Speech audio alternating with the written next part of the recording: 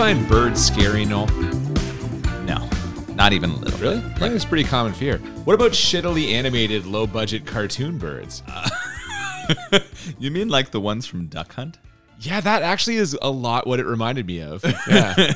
Both in terms of their range of movement and the types of movement and the realism. And the sounds. And yeah, no, I don't find those scary. I enjoyed shooting them in the arcade or in my Nintendo at home. Yeah. Yeah, they're not scary at all. Well, neither was this piece of shit movie we just watched.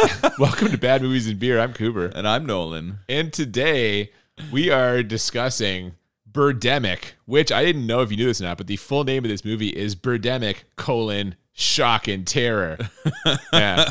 I'm terrified that this got made and released. And I'm shocked at how fucking awful it was. This is a really, really bad movie.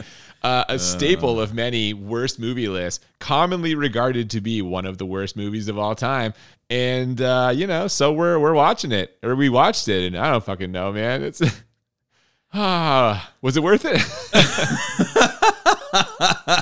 Wow. I mean, this podcast has definitely introduced me to a whole bunch of movies that I would have never watched, right? And this is certainly one of those movies. I had higher expectations, I guess, if that is, can be wrong. So many people have told me after we talked about having a bad movie podcast that we have to watch and discuss this movie. I thought it was going to be way better. It's funny that you say that because, I do this once we start figuring out episodes we're going to do for, kind of the season, lay it out. I started looking at the ones where I'm like, which ones can actually give us our, highest rating? 10 out of 10 bad and 10 out of 10 enjoyable. And this is one of the ones, based on what I had heard, too, where I'm like, that might be in play. And we have to get to our ratings at the end, but I would have a hard time believing this is going to pull in the full 10, at least on both scales.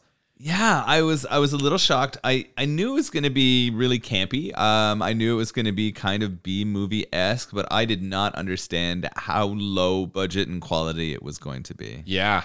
Apparently, I did some research online. It was made for a budget of $10,000, which is insanely low for what is a 90-minute movie. Yeah, I mean, to be fair, that is a bit of an achievement, I guess. $10,000 to produce anything. Yeah. Right? That people all over have watched. This must have made way more than $10,000 at this point. I mean, I would assume based on, I don't know if it's streaming anywhere, but I bought a physical copy of this to my eternal regret. I don't know, man. It was getting passed around for a while on DVD. It was talked about, so I'm sure that they've made some. It's $10,000. You can make it back in no time. Yeah, exactly. Now we always pair a beer with the movie, and I think finding a beer was a little bit of a why this is happening in our third season, right? Yeah, it was a little tricky, perhaps because of the widespread fear of birds that many people have. Not a lot of bird-themed beers. Yeah, I don't know why that is. So we got one here. It's called Paper Birds. This is a fruited sour farmhouse ale with blueberry, cherry, mango, and pineapple. Yes. Now this is this is from 11th Hour Brewing Company in Pittsburgh, where I've spent a lot of time, obviously, my second home. And I got the chance to finally swing by this brewery when I was there a couple months ago. And this is kind of the name of their series of sours. So they've put out a few different versions of this, but it's kind of their general sour umbrella, for lack of a better term. Normally I'm the beer guy, but I have never been to this brewery, and this will be my first 11th Hour beer. Looking at it online, it seems like they have quite a few cool beers and a really neat spot as well. Yeah, they're right off of kind of the main strip in Lawrenceville, which is kind of a very trendy sort of bar restaurant area. Cool spot, really nice people there, nice selection of beers, and I drank this one in Pittsburgh. Really enjoyed it, so looking forward to it again today. Yeah, I'm looking forward to trying this. It sounds good. Does it have real fruit in it? Is it kind of like a slushy sour? You fucker. Listen, I know what you're doing. Okay. It is a fruited sour farmhouse ale, but I was not aware that this has actual fruit puree or whatever in it, which for those of you who are fucking beer nerds or just people who have had this happen to them, you really need to keep that cold at all times before you drink it, because if it gets warm, something with fermentation or something happens and the can can bulge and or explode. And yes, this is what happened to me. I brought back 4 cans of this. I'm down to 2, luckily for us, drinking these in the podcast today. The other 2 ended up all over the side of my house and the side of my face. because of some poor storage on my part. Didn't realize they had actual fruit in them, but hey. I love that this, which is a treasured flavor in beer to you, exploded and was all over your face. Just like these birds crashing down on houses in this wonderful movie, Birdemic. And people. What a fucking weird movie. So let's get into the good part of this podcast, which is going to be this beer. What do you say? Yeah, I'm ready. Oh, in the eye. Oh, it sticks. You deserve that for forcing me to tell that story. I know, after taunting you. So we open with grainy stock footage of the sea in what looks like a small Cape Town. Oh, my mistake. All the footage is going to be grainy. we were both confused. Like, is this a DVD quality thing or what? Yeah, it starts out with some really poor quality filming. Now that I know that the whole thing cost 10 grand, I guess you're not buying an expensive camera to film this with. No, you can see where all that money went, or rather didn't go. Cell phone cameras? Like, is this made on iPhones? Like, an old-timey fucking camcorder? I don't even know. Yeah, not good. So we start out, with some shots of land and sea, and then very quickly we transition to some cars on the road. Well, a lone driver in particular takes us through the credits with like an off-center dashboard point of view shot that I found very disorienting. Yeah, it was really strange because the text was centered with the screen, but the camera itself was not. It was on a like really cockeyed angle. Yeah, I don't. If someone was holding it, they're doing a fucking terrible job. And if someone rigged up a little like tripod, it was not like leavened properly or something. This guy eventually comes to a stop on the main street, and we get just an absurd number of cuts as he walks across from us, towards us, away from us, and eventually into the Main Street Grill, where he thoroughly creeps on a girl who's eating. There's so much to this. The credits kind of roll in, and they're really poor credits, right? We get this as he's driving in before he pulls over and heads into this diner. And it seems like this is all the pet project of like one person. James Nguyen? Yeah. James Nguyen? I think it was James Nguyen. But he wrote, directed, kind of made all the shots on this. And you can tell this is a one-person project. They're often pretty entertaining, right? To see like someone's idea come to fruition like that. But I'm having trouble getting in here. The guy who gets out of his car is like so wooden, both in the way he walks and moves. And we get so many jaunty cuts. Like it's really making it a struggle for me. Oh my God. Every conversation is a cut back and forth between the person talking. And anyone's talking, it cuts to them, it cuts back to the next person, it cuts back to the next person. Like you can frame two people in a shot, but this guy did not do that for anything. No. And the thing that bothered me most was it seemed like the sound changed between every single cut. It wasn't consistent at all, so it made it even more jarring, right? Like the sound would change and disappear between each of these cuts as people were talking. Oh yeah, in some there's like no background noise at all, and others there is background noise. Others it's dead silent until a character starts talking, and then you hear like background noise. So it's all over the place for sure. But we have Rod here. He's in a diner, but instead of ordering food, he sees a sexy lady that he kind of recognizes. We don't know that yet, but he chases her out of the diner. He does. And when she stops, it turns out they both went to the same high school. Her name's Natalie, and Rod used to sit 2 seats behind her, and he remembers everything about her, whereas she remembers nothing about him. Yet, despite what surely indicates a clear difference in their high school social standing, she agrees to keep in touch with him, and they exchange business cards. Oh, also, she's a fashion model, and this is totally how this would go in real life. This is the point in the movie where I'm like, this is a porno, right?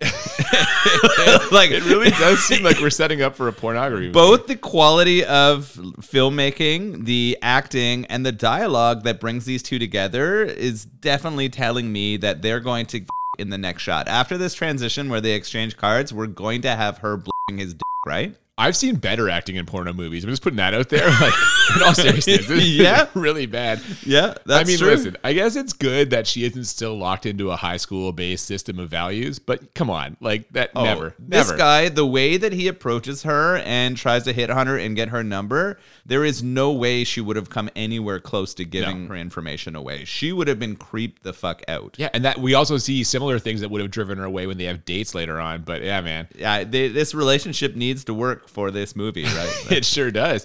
Or does it? I don't even know. I don't know. Not really. No. After a news report about some strange bird behavior, apparently some crows and seagulls caused accidents on the highway, resulting in several dead birds, if not humans, we basically follow Rod along on his daily routine. This is literally a full 2 minutes of him getting in his car, driving, gassing up the car, driving some more, getting out of his car, walking into the building. And at this point, I'm like, is this whole movie just padding? Just the whole thing? The whole thing is just shots of everyday life. That's it. We're just learning about Rod's It's a documentary. life. Yeah, that's what it felt like. It felt like a documentary about Rod's life. And in fact, it kind of comes across like one. I actually questioned that later too, because, well, we'll see when we get there. After Rod crushes it at work. What's with all the noise? Caught the big fish. Yeah? How big was the sale? $1 million. Awesome, man. Biggest sale of my career.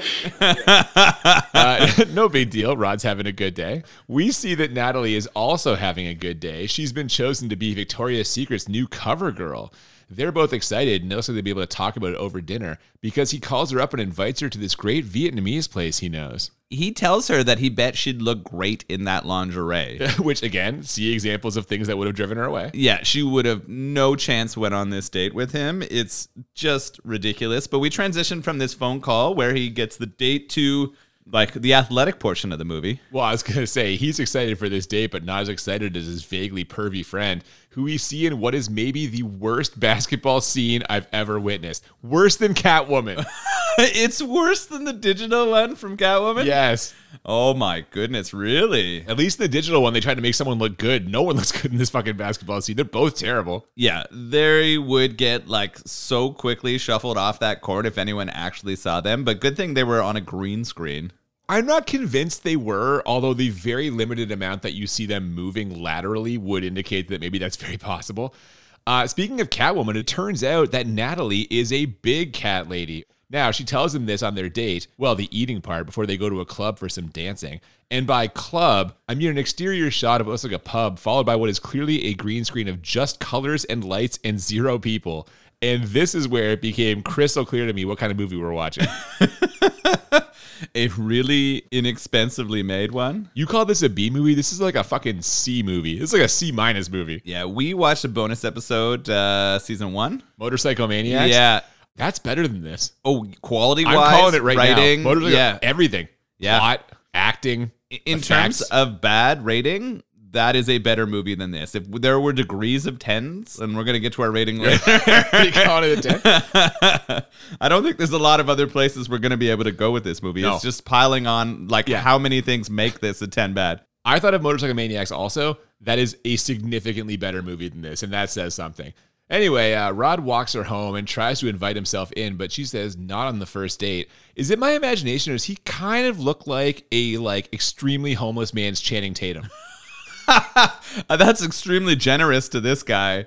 To compare the Same two, head shape, similar hair, I feel. I guess he's a much smaller man. Oh, yes. His dress is like business casual at all times and like poorly fitting. Channing Tatum is a much better dancer. Oh, yes. The dancing scene that they have in here, this guy is like barely moving his arms and snapping his fingers while the like female lead does the robot around him. It's brutal. The one thing that you're not including in a lot of this sort of update we're having here is we get a lot of cuts of news. And in each one, they are talking a lot about global warming. There does seem to be, and you noticed this before I did, in the background, there is a lot of chatter about climate change and how this is a problem for various reasons. And we're going to hear more about that. But yeah, you caught that before I did, This for is sure. more than a little bit of foreshadowing. There's also one scene that I want to bring up as they were on their date. They go for a walk after dinner and they end up at a tree. And what appears in the tree in front of them? Oh, yeah. So this is the first birds we see in the movie, except they are not real birds. They are, again, horribly fucking animated. Just these obviously cartoonish. They're like parrots. I don't understand. Like The way that I would describe them is they look like something you'd find in a sticker book. It literally looks like the people making the movie stuck stickers on the screen in the place of where birds were supposed to be. you only get like either a direct side view or a direct front view. There's never like nuance There's no depth. to it. It's not No. three-dimensional. It's two-dimensional These birds. are like reboot level graphics. Remember that fucking show Reboot from like the 90s? So the next day, she's all smiles, which her mom picks up on immediately. Can't wait to meet him, the mom says. And our old friend, the fall in love after less than 48 hours of knowing each other trope, is looming hard over these proceedings. Yeah, this would never happen. Like, the guy in the lead character role is closer to being an incel than dating a... Oh, hang on now. There's no way this guy's dating a Don't Victoria's alienate our Secret model. audience.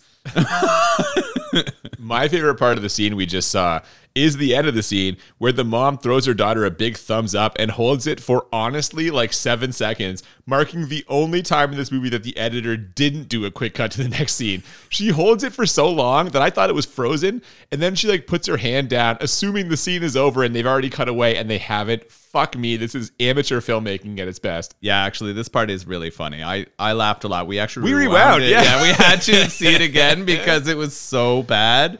The actress or actor definitely thought that they were finished for sure, and it's funny to see that happen. I feel like they went back because they were trying to get another shot of the daughter, but it was completely unnecessary. I agree. Now, as you mentioned, we do transition from here to Rod's pervy friend from work. He's in bed with some lady, and there's a weird sign on the wall that made me think this was some kind of like erotic massage parlor, but no, it's just this lady's apartment. And in what is maybe the most ridiculous sequence in a ridiculous fucking movie, she gets a call from her friend Natalie, who invites her out to meet Rod and bring Rick, she says, which I guess is the friend's name. And when this girl tells Rick, he's like, Rod? My buddy Rod. He was telling me last week he met a fashion model named Natalie. Oh, really? Yeah. what in the fuck is going on here? There's no chance, one, that they wouldn't have figured out these relationships before. Exactly. Like, that's madness. So that's bonkers. The sign on the wall just says imaginepeace.com. Like, literally, so they're trying to push a message, like, just sliding it in there. She wears a shirt later with the same thing on it. Yeah. So clearly there's a connection between that and the people who made this movie.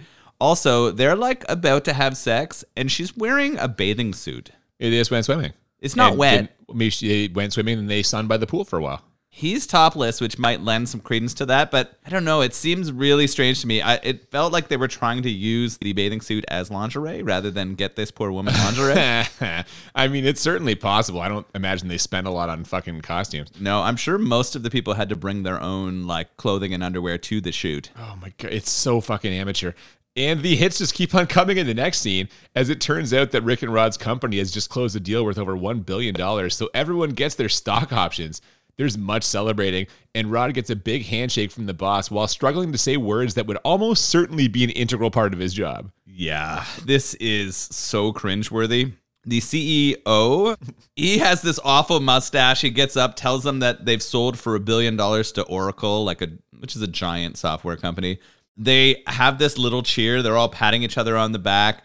When he congratulates him and Rod talks about how he's earned it, it's probably like maybe it's top 3 worst delivered lines in the entire movie. And it's just so wooden and uncomfortable. Long list. Yeah. Yeah. Oh, it's hard, but they just should never give this guy an opportunity to say anything. Like, Well, okay, now hang on, because I have a theory about this. And as we watch this, like the way he's saying these lines, it sounds like he has some kind of accent. To me, it sounded like vaguely Asian. And I was like, did the director overdub his lines? this scene makes you think that that's definitely possible, right? The timing just comes out so bad or so poor. It doesn't seem like he's putting any expression into anything he says the entire movie. And there's a lot of exciting and crazy shit that goes down in this movie. That's for sure. I mean, I guess maybe a point against my overdub argument is he's also not showing a lot of emotion or expression in his face. No. I just think this guy's incredibly poor at acting. Do you think he's trying to remember his lines? He's incredibly poor at talking. It's like he can't say some of these words. Is he reading out loud? Are there teleprompters or something? And he's reading them. He's just not a very good reader. They couldn't afford teleprompters. This is an added expense. Maybe cue cards. In the next scene, his friend Rick asks him what he's going to do with the money and encourages Rod to buy a Ferrari. But oh my gosh, is Rick whistling a different tune after their double date. Holy fuck. So they transition out of the company selling and them getting millions of dollars to them at a movie theater. They're walking out of the movie in a parking lot and they're all kind of gushing about how wonderful the movie they just saw. Yeah, what movie is it? An Inconvenient Truth. It's Al Gore's fucking climate change documentary. Oh my God. So they plug this and then... Hang on. They plug this in the most wooden, unnatural dialogue I've ever heard. In a movie that is full of unnatural dialogue. Take a listen. Man, that was a good movie, An Inconvenient Truth. That is it. I'm getting myself a car that's environmentally friendly. Good, you finally listened to me. My God. I mean, this is the point where the global warming theory of yours became undeniable. Yeah, this is the message of the movie. It's environmental propaganda. That's what this movie is. I mean, there's no disputing that climate change is real or that we're the cause of it, but this movie does not help aid in the cause. No, I actually had that thought. This movie almost makes me root for climate change. That's how bad it is. You made such a cringeworthy piece of shit that I just hope this planet burns. Yeah, I'm team global warming at this point because, goddamn, if this is the opposition. Well, we're going to keep up the environmental message here as we transition. Oh my God, right away. Yeah, so now he has a new job, his own company, Mass Solar. Yeah, he's pitching revolutionary green tech to some investors. What a bizarre twist this is. Not for the movie, but like for my expectations for the movie. Yeah, I did not get any of this when I talked to people about it. People were just like, you need to watch this batshit movie. You think they would have mentioned, by the way, the whole thing is encouraging people to fight climate change. That's the whole thing. So we have that. We have a plug for Mass Solar, and then we're going to Pumpkin Fest? It's an arts and pumpkin fest, actually, where Rod and Natalie take in some beautiful art and pumpkins and pumpkin art, and also the shittiest parade I've ever seen in my life. It's like two floats. One of them's just a girl in a toy tractor. Yeah, instead of having a real tractor pull the fucking float, they have a little girl on it. Now, the little girl pops both of them, so you know things are getting serious because they're both thinking about children. Oh, they both think she's adorable, and they take a romantic walk on the beach after that, talking about the future, and finally, after nearly 40 minutes of movie, we actually see some real birds in the background, but then we also see another shitty animated bird, and this is the point where I am questioning what is going on here. Like, is this a comedy? Is this whole movie just a joke? It feels like it. But it kind of doesn't, because the environmental message is serious, so... The real theme is not, but the bird they insert into it is incredibly laughable. All the birds are fucking laughable. This beer is called Paper Birds. Paper Birds would have looked more realistic than what we're seeing. Absolutely. It's just astounding the choice they made on this, and that's what makes it seem so comedic. Because who could have put this out with a straight face? Oh, I don't know. I don't know either. Like, I'm literally almost rendered speechless by this. If you haven't seen this movie, you cannot understand what we're talking about. Like, find some clips on YouTube if you don't want to pay for the whole thing. It's absurd, and it made me question everything. Life itself? Honestly, yeah. That's it. So we get some relationship progression here as Rod meets Natalie's mom. And afterwards, he and Natalie again talk future over beers at an Irish pub, which for some reason has a live R&B performance. I don't think this is karaoke. I don't see the guy reading a screen. And also, there is nobody else in this bar. The singer is performing for just the two of them. What the fuck is going on here? This scene is hilarious. It's amazing because it seems like this performer has written and performed 2 songs just for the movie. Well, that's what we learned in the credits. This is the kind of movie where, like, the credits are rolling and we're sitting there fucking stunned, just watching them. And sure enough, 2 songs in the soundtrack section, written and performed by Damian Carter, who was probably like, hey, I'm going to get my songs in a movie. I bet you this guy got more opportunities because he did this performance than if he was just doing random San Francisco clubs or something. That's an interesting question. Did people then pursue his music? I know one person who didn't. Just wait till you want to get down next time. You're going to be looking for some of Damian's R&B. Well, I don't know about that, but it works here. It definitely puts them in the mood because they head back to her place and finally hook up after a hilarious series of shots where she comes out wearing lingerie and he does the full look up and down while the camera does the same thing. It's fucking great. I thought we were going to get a POV shot of him looking down at his own boner. That's where I thought we were going with that, but instead we get a nice look from toes to head on her. Yeah, and they go to bed secure in their love and the knowledge that tomorrow will be a beautiful day. Or will it? What I found funny about this whole sex scene, and I mean, this is low budget and the actors are not being paid to actually engage in any kind of nudity or intercourse, but he doesn't even take off his clothes. So he just slips his out through his pants and his underwear, I guess, and slides it into her, and she's got her underwear on too.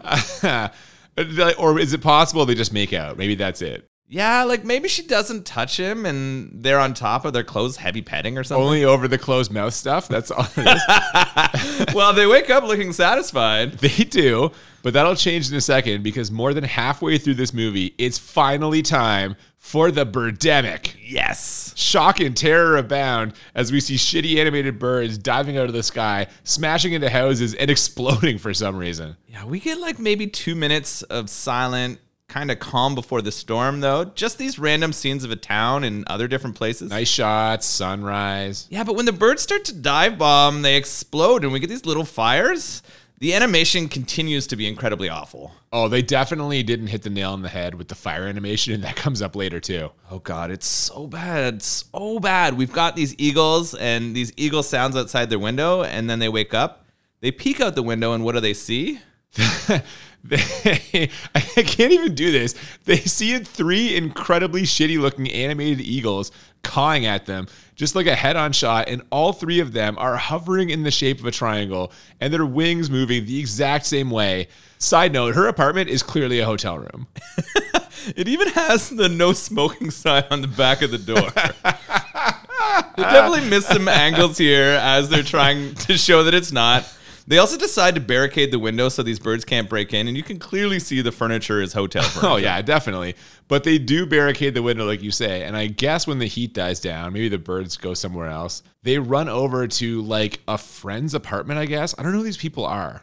Yeah, I think they randomly run into these people. Do you think he knows them? Maybe not. It seemed like there was some kind of familiarity there, but I have no idea. Well, they immediately decide they're going to work together. So the 4 of them are going out there, and to make sure that they're armed when they escape, they grab clothes hangers? Yeah, they're going to use the hangers to swat the birds that come close to them. But first, they go back to back to back to back, because that way they'll be able to see every angle, which is actually like maybe kind of clever. I don't know. Oh, this shot of them going back to back to back to back as they move to the world's oldest van and they're swinging the clothes hangers in the air at these animated birds. It's not holding together anymore. Like you're not holding together anymore? No, I've dropped my head and I can't take notes. I don't even know if I can watch any more of this movie. Well, the guy we just met who came up with this plan is a military veteran who served in Iraq, and his strategy works mostly because the birds aren't really moving or flying or doing anything other than holding that goddamn triangle pattern and cawing. So they make it to the car. Yeah, it works, but what happens as soon as they get in the car? Well, as you mentioned, it's actually not a car, it's a very old van, and it is just full of machine guns. Because like all military veterans in movies, this guy's got his own cache of weapons. Yeah, he's got an arsenal. He opens up the front passenger side window and just starts letting off shots, and we get some really poorly animated red blotches hitting a couple of birds as they drop like stones from the sky. No attempt to fly down or live. They're immediately dead in the air and they just drop. These gunfire effects are super shitty also. And there's a huge discrepancy between the volume of the gunshots and the volume of dialogue. Oh, and the movement of their hands and the guns when they're shooting, like none of this is coming together. It's like fucking MacGruber trying to fire that Uzi and it's shaking everywhere. Yeah, but MacGruber was more accurate and funny. Well, I agree 100%, but this is not a comedy, Noel. Come on. Isn't it? I don't think so. So they drive away, occasionally shooting some more until they find a couple of seemingly abandoned vehicles. But they aren't actually abandoned, the passengers are just dead. And while they're discovering this, regular non-movie traffic is just driving by carefree in the background. Jesus Christ. This killed me. I hated that we were just on the side of the highway as regular traffic was going by. I know you don't have the budget to shut down any streets or anything, but like, take those out of post if you're trying to show that we're in some kind of bird apocalypse here. Just change the camera angle. Like what also kills me is they're driving in both directions. If the traffic was one way, you could make the argument that everyone's trying to flee the town, but it's going both ways. Like, goddamn. So most of the people are dead in these cars, except they also find someone alive there? Well, they find 2 people, actually, children, one of whom you called the best actor in the movie and quickly backpedaled on that in the next scene. Yeah, so there's a little girl, she's trapped under a car, and she puts out a pretty good heartfelt, like, the birds have killed my mom, help me. And they pull her out and get her into the van, and they also find a kid kicking inside of the trunk of the other car, so they get him out too, and now the 2 couples also have 2 children? Well, no, hang on. We don't have 2 couples at the moment because somewhere along the way they lost the ex-military guy's girlfriend. She just isn't there anymore. I think we just don't see her. I think they're trying to tell us she's still in the van. No, I'm pretty sure we get a shot of the van and she is not in there. See, here's what I think happened. She dies soon in a hilarious way, and I think they jumbled up when she was alive and when she wasn't alive, and they fucking didn't put her in those scenes thinking they'd already killed her, and then realized, oh no, fuck, she isn't dead, so they just bring her back later. Yeah, maybe they just pretend she was there the whole time. Because we really don't see her. So presently we see 3 adults and 2 kids, and they stop at a nearby general store, which of course has been cleaned out by people desperate to survive the all-out bird assault, except multiple shelves in the background are fully stocked, and it's been less than 12 hours, And clearly people are still living their everyday lives given the fucking traffic we just saw, but whatever.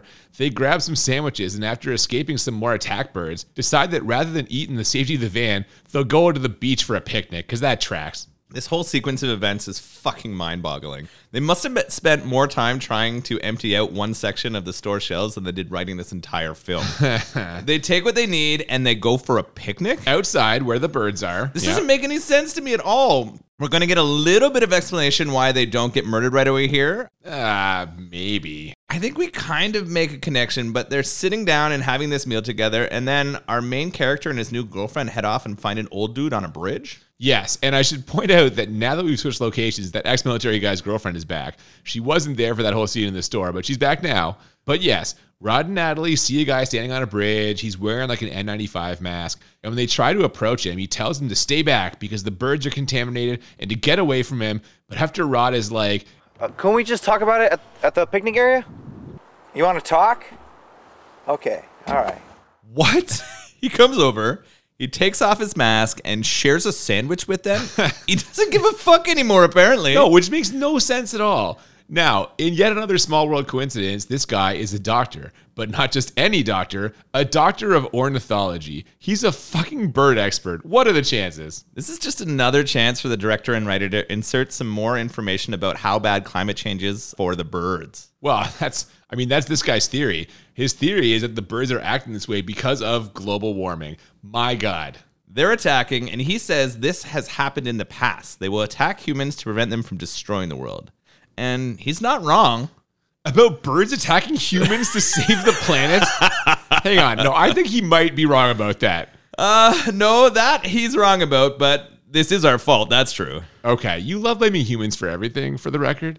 Anyway, this guy leaves to travel the world and spread the word about climate change. And the next time we see our gang, they're taking a bathroom break. The ex-military guy's girlfriend, you know, that one who disappeared and then came back again, she needs to take a shit, but literally the second she tries to, despite Natalie standing guard and there being seemingly nothing around for miles, a bird flies right at her and kills her. Now here's my question for you. This bird, which came out of nowhere, was on her for like 30 seconds. And when the bird goes, there's barely any blood on this lady. So how does she die? It hits her perfectly in the right place on her throat. These birds are apparently really good at going for the throat and eyes. So, sorry, you're going crushed windpipe? Yeah, I think so. What? In this scene, I can't even believe it. The two girls walk out. One of them has a gun. The other has a roll of toilet paper. And she's like, you watch my back while I shit, and then I'll watch your back. Yeah, the last words this lady hears are, I'll cover you. You're right. But, like, you're not going to be firing a gun at a bird on top of a person. No, you're going to hit the person. You're definitely going to murder the person. That's what I thought happened. I thought Natalie killed her. Like, oh, yeah, Natalie shot her. No, it was the bird. The bird got her. Natalie killed the bird, and she has to run back screaming and yelling. She didn't get to take a shit either, so she's holding that in the whole time. That's the problem for me, I guess, but the boyfriend, he's not happy. No, he's not. But in honor of this lady who bravely gave her life or whatever, they decide to become heroes, rescuing others from the scourge of the birds. And they get their first chance right away as they spot some people trapped on a double-decker bus. The ex-military guy rushes off to help them. Cover me, Rod, he says. But Rod does just as shitty a job as Natalie and almost as shitty a job as this movie's animators. And the ex-military guy and the people he was trying to help all die when the birds, like, pee on them. It looked like vomit to me, but I don't know, man. They fly by and all the people get splashed by something that like melts their skin. You're going with vomit here? it seemed like more like vomit to me, but this scene was rough. It's hilarious because that old military vet runs out of the bus and he's like, get out of here right now, we're gonna save you. But instead of getting in the van quickly, they all stand there as the birds come and puke on them. Oh and my God. Obviously it's setting up the idea that the birds have kind of like... They're toxic. That's what it is, right? Yeah, they're becoming toxic and the whole melting death scene is really bad. Okay, this is going to be the only good thing I see of this movie in the entire podcast. I actually thought the face melting effect, the close-up shot of it, was not terrible. Not terrible is the highest praise I'm willing to give them. There were a couple like cut wounds from the birds that looked okay. Somebody spent a little bit of time on that makeup. Okay, so you're willing to go as high as okay. I'm capping myself at not terrible. Yeah, I'm going to give some of the makeup work an okay. All right, there you go. So now it's just Rod, Natalie, and those two kids, almost like that family they wanted, except what about her actual family? Has she mentioned her mom once since this all started? No, she didn't give a fuck. She's done with her mother. They also didn't try to find their close friends that the two of them like both know well. So that had me a little surprised. He never mentions his family. He just seems like a psychopath. So maybe he doesn't have any. I don't know. He's just fucking Christian Bale in American Psycho climbing that corporate ladder. Oh yeah, he feels that way to me for sure. It's the kind of character we've got here. That's funny, man. After a desperate attempt to make Rod seem like a better actor by bringing in what has to be a complete amateur to pay the role of a gouging gas station owner, they spot a cowboy next to a broken down truck. When they stop to help him, he tries to rob them for their expensive gasoline. Is this a subtle criticism or a dependence on fossil fuels? What do you think? I think so. I also think a subtle, commentary on humans and what happens to humans in post-apocalyptic or emergency situations. Yeah, there's always some that'll just fuck everybody else over. Very selfish and frantic. Yeah, I think The Walking Dead has taught us that, right? That's what I thought of immediately when I see them pull over. This guy is going to Walking Dead them. Oh, yeah, you called that from the beginning. But luckily for them, a bird fucks him before he can take advantage of them. Not literally. I feel like we should make that clear. I wish it did. That would have been the best. No, it just slits his throat. And with that, Rod is able to escape. And clearly he's taking this environmental message to heart and leaving fossil fuels behind. Literally, as he drives off without picking up the giant tank of precious gasoline that he just spent $100 a gallon on. I wonder if this is going to come up later in the movie. No way they're going to run out of gas anywhere. Oh my God, for sure. But what they're not going to run out of is water, because after spotting a creek off the side of the road, it kind of seems like they might just decide to live in nature. If I met the guy they're about to meet, I might reconsider that. I mean, I think this whole section was just an opportunity to show us the beauty of the redwood forest. Not the beauty of rapey Woody Harrelson. Him too. So they park the van on the side of the road, and it's at this point that I assume the van has run out of gas. But no, not yet. Apparently they've gone through like 48 bottles of water in several large 4-liter jugs. They've only been out there for 5 hours, but all of them are deeply dehydrated for some reason. I assume that Rob was dehydrated for that session the night before. You think he got enough juices out? Yeah, him and Natalie are just tapped. That's what it is. That's why they went for so much water. It's possible, although he never even took his clothes off, so I don't know how this even happened. That's why he's extra sweaty. He's wearing all those fucking clothes. But they head into the redwoods, and they're walking for a little while. We kind of get the same shots, and then they get down to a stream, and we get this creeper looking out at them from behind a tree. Oh my God, he's literally peering around the side of a tree like a fucking cartoon character. Now, Rod, being a big man, says he's going to fucking shoot if he doesn't show himself. Then you're right, we get like a very creepy Woody Harrelson appearing from outside that tree. Yeah, it's not actually Woody Harrelson. It is like an equivalent resemblance to what I said at the beginning about Rod looking like Channing Tatum. A homeless man's Woody Harrelson. Literally homeless because he's living in the woods. Well, no, he has a home. He built it of wood in the trees. Oh, I'm sorry. You're right. Yes. Yeah. Believe it or not, this filthy hippie has all the answers. See, he's noticed that all the birds only seem to be attacking people in their cars or gas stations. He pontificates about global warming and the disastrous effect it's having on the forest he loves so much. And he's got more to say, but all of a sudden... I hear a mountain lion. I gotta get back to my house. You better get to your car. It was very nice meeting you. This guy is so down to nature, he senses the mountain lion. If this guy lives in the woods, you'd think he'd know how to handle a mountain lion. The fact that the mountain lion scares the fuck out of him and he runs to his house? Yeah, can mountain lions not climb trees? I think they can. I think they can too. I mean, it's pretty high up where they show his like pasted picture of a shack at the top of the redwoods. It's a fucking paper house. It really is. He runs off and they go for a run too. They're on their way back to the van and they almost get there, but all of a sudden, what starts happening to the forest? Oh, fuck, man. Yeah. Armed with the information that the birds only attack people in cars, they decide to head back to the car. This is a real fucking NASA crew here. But first, they have to escape the most low-budget forest fire you could possibly imagine. Like, seriously, try to imagine the shittiest, most low-budget forest fire effects a person could create, and then make them shittier. Yeah, divide that by 2 because it's going to be worse than you could ever imagine. They've taken just garbage fire effects and, like, put them over the top of pictures of redwoods. They don't even look closely connected. Like, they don't look like any of the leaves are on fire or anything. No, it's literally just an orange bubble of flames with some smoke above and below it. It's absolutely awful, but they come huffing out of the forest. The actors are coughing and pretending to cough because the forest fire was so strong. They make their way back to the car, and they're not out of gas. They've got a little bit left, so they're going to head off again, despite knowing that the cars are a bad place to be? Exactly. It makes no sense. But they head to a lighthouse, and on their way there, they spot a familiar car on the side of the road. It's Natalie's friend's car, the one that was dating Rick. And I say was because sadly, they've both been murdered by the Birds. Now, do they have a plan to meet at that lighthouse, or is it just another insane small world coincidence? This is absolutely an insane small world coincidence. Right? They didn't talk about this shit at all before. What I'm baffled by is how many people have their windows open and are murdered by the side of the roads in cars. Keep the windows closed is what you're saying. Yes. Yeah. None of these families would be dead if they had their windows closed. Use your air conditioning or not. Just be hot, but not dead. That's a great point. So they're dead. They're at this lighthouse, and they're going to drive a little bit longer, but very soon what happens to them? Well, as if things couldn't get any worse, they of course run out of gas and are rightly concerned about what they're going to do to survive.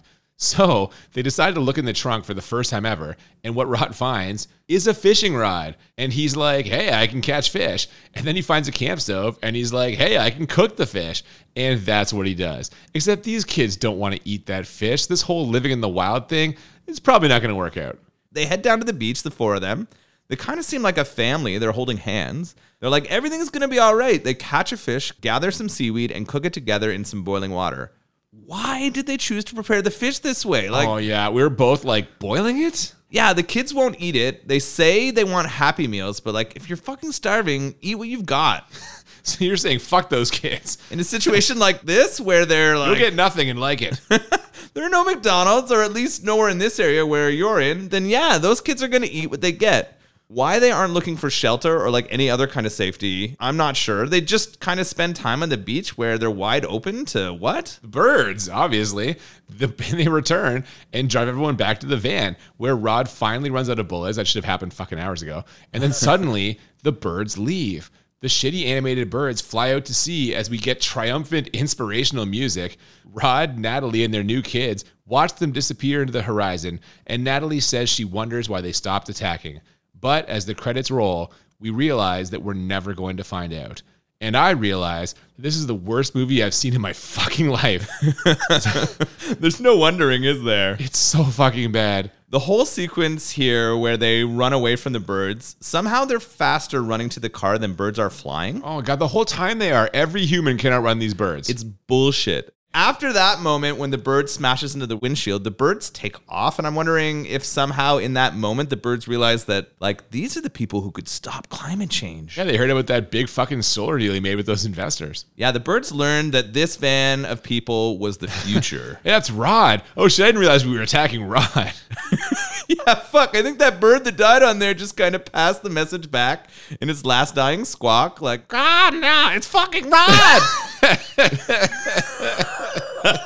That's got to be the answer, right? Because these horribly animated flocks of birds take off into the sunset, and they get out of the van and they walk hand in hand watching them leave. It's fucking insane. Oh, my God. Add it to the list, man. Yeah. This whole thing is insane. Watching to see who made this massive pile of shit was probably more entertaining than seeing the movie itself. Well, that's what I said. There are certain types of movies where you sit there watching the credits, dumbstruck by what you've just seen and or searching for answers. You and I were doing both of those things. Fucking what was this? Who is responsible for this? I was looking for people to yell at. Well, I said it during the credits, and I'll say it again now. The animator of this movie should be shot. Not only should he never work again, he should probably be murdered.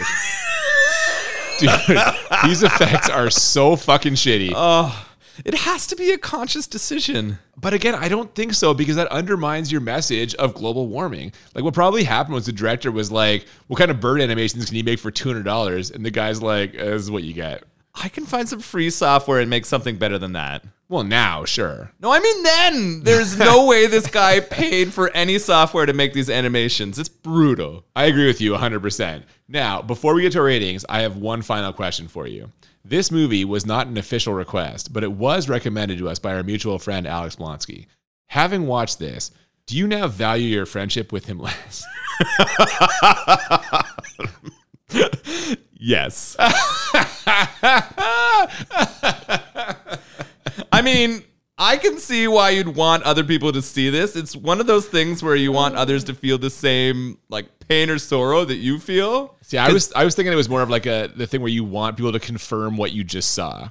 Did I actually see what I thought I saw? That was as fucked as I thought, right? Yeah. Yeah. That's fair, true, right? You want to make sure that you're not the one who has misread this thing. I don't know, man. I feel like nothing I read about or heard about this prepared me for the overwhelming shittiness and also message of climate change that we got. I don't know. My expectations were high that this was going to be batshit, and it really was batshit, but I did not expect it to be as bad as it was. Well, on that note, we should probably get to our ratings. The way we do this, we rate the movie 2 times on a scale of 1 to 10. Once for how bad it is, once for how enjoyable, and the goal is to get 10 out of 10 on both scales, or what we call the Crit 20.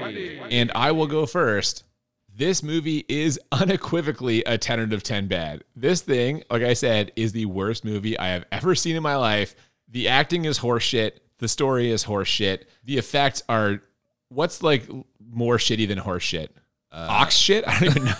It's so fucking awful. Here's something.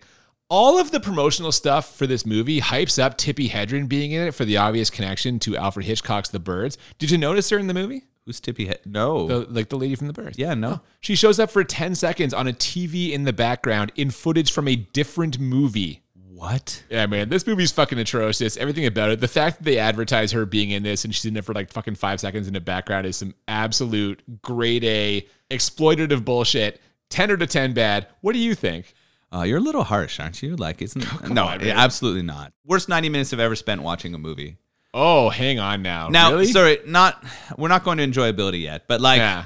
I watched 90 minutes of the like crappiest produced film that I have ever seen. Would you have walked out on this in theaters? No, I don't think so, because I wanted to see what would happen, see if it was a joke, see what kind of like things were going to come across.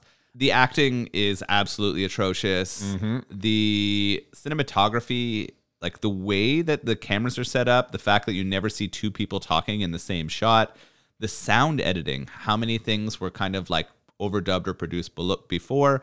I hate that when we switch back and forth, the background sound is either like quiet or some or more. Yep. I couldn't handle it.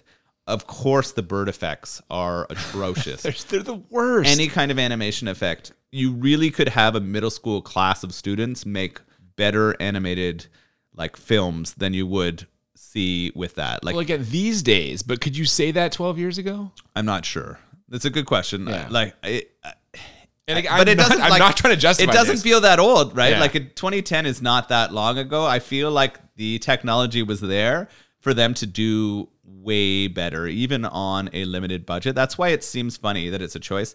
I also hate that this makes me like less supportive of, well, and it doesn't It did. actually, No, but but did it it makes me feel in this moment less supportive of climate change initiatives, despite the fact that I very much believe in those, right? Because it was hitting you over the head in a way that was not very effective. And the fact that that was the reason the birds were like going insane and killing humans just wasn't sold well to me. So you're saying James Nguyen's heart in the right place, but Yes. something went wrong along Execution did not happen for me. The relationship between the two was awful. The lead actors were just like most normal humans. You could literally pull two other humans off the street and they would perform lines better, the way. Yeah, right? Just atrocious. it's really bad.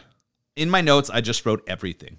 Like it literally just says everything for my bad rating, Right. and it's a 10. And Okay. if there was worse than a 10, it would get it. Okay, but how enjoyable on a scale of 1 to 10? Do you want to go first? Yeah, I can go first. Yeah. When we watched this, I think it was when we watched this, you likened this to a train wreck where you can't look away. Like, it's not enjoyable, but you feel compelled to watch it to the conclusion. And that's kind of how I felt about this. Like, it's really, really bad, and parts are hard to watch, and I will not watch this again. Having said that, what I kind of thought to myself as I was trying to think of a rating for this was, thinking of other movies I've rated very low on enjoyability before, did I enjoy it more than that? And so where I have landed on this is, I definitely did not enjoy it more than Body of Evidence, which I believe I give a 2 for enjoyable for. So it's got to be like the same or lower. But did I enjoy it more than the Colin Farrell Total Recall or Batman and Robin, which I gave a 1-2 for enjoyable? And I think the answer might actually be yes. So I'm going to give this a 2 for enjoyability, with the caveat that it is like train wreck enjoyable. It's a curiosity. You got to kind of see it to believe it, but once you see it and once you believe it, you never want to see it again. So I got it as a 2. Okay, a 2. So for me, the enjoyability of this was just how ridiculous it was. I didn't not laugh, right? There were moments where it was so bad, it was funny. I could see this almost being like a cruel thing to watch and laugh at. Like if you were really drunk or really high, I could see you finding this movie incredibly funny, right? You're saying that's what happened with Blonsky? I'm thinking so. I'm thinking so. I already said that I think less of him because of this, but I'm trying to give him the benefit of the doubt here because there were points where you can't look away and the things that happen are hilarious just because the choice is so bad. Yeah. The acting is so bad that at times it is funny. Watching them try to have a date or interact is like making me cringe and laugh. Watching them try to pump in the inconvenient truth and the kind of messages that was hilarious. you have to laugh at, even though you cringe a lot too. I had this slightly higher than you. I had it as a 4. Wow, man. Yeah. Okay. Yeah. That is, I can kind of see it. You've made some good points there for what's happening. I think we will more likely agree on this beer that we just tried. What do you think of this beer? Yeah, it was delicious. Yeah, it really was. Yeah. Yeah. Kind of wish I had those other 2 cans. I know. I was going to say, if I had another one of those, I would have been really happy to crush that one too. I think anytime you can get a good balance of fruit in a sour, and I know you're a large fruited sour man. Definitely. They're just so easy to drink. It's a refreshing beverage. It doesn't hit me like a beer. Like often it doesn't taste like a beer. It almost tastes more like a sour juice kind of thing, but delicious for sure. Yeah. And I'm not a big blueberry or cherry guy, which is half the fruits in this, but the mango and pineapple really kind of pull it up or balance it out for me in a way where I don't really get taste I don't want to get. Blends together really well. Yeah, man, 11th Hour Brewing, cool place. I would love to go back there again and hopefully will, maybe the next time in Pittsburgh. But yeah, this was very enjoyable. I do agree. The pineapple sort of sets this one off. I think that's a fruit that kind of balances it all really well. Maybe next time I can take a trip down to Pittsburgh with you and we can check out this brewery and hopefully a few others. That'd be awesome. Absolutely, man. Let's do it. So that is going to do it for Birdemic. Thank goodness. Next week, though, I don't know if you know this or not, but next week is going to be our 69th episode. Oh, the sex number. You can't let people down on the 69. Well, we're going to see, because next week we're going to be watching the sequel to a legendary sex thriller. We're going to be watching Basic Instinct 2. Ooh. Yeah. Sharon Stone still in it? She is. She's like 40-something. I didn't see the first one. Oh, my God, dude. So this is going to be my introduction to Basic Instinct. I'm on record as saying that Total Recall is peak Sharon Stone, like from an appearance standpoint, but Basic Instinct is the thing most people would point to, and she's great in it. It is a really good movie that I probably don't think you could necessarily make these days. But this is the much less heralded sequel, and we'll be talking about that. I'm sure it'll be full of innuendo and should have to bleep and whatever else. I'm looking forward to watching another erotic thriller with you. Absolutely. Why not? So that'll be next week. But before then, if you have not already, please follow us on social media at the BNB Podcast on Twitter and Instagram. You can also send us suggestions for beers and or movies. We have an email, thebnbpodcast@gmail.com. Absolutely, and we love to hear from you however you get a hold of us. Thank you for listening. We hope you'll join us next week for our 69th episode. Until then, I'm Cooper. And I'm Nolan. And we'll see you next time on Bad Movies and Beer. Keep it eco-friendly. Oh, Jesus. Who will survive?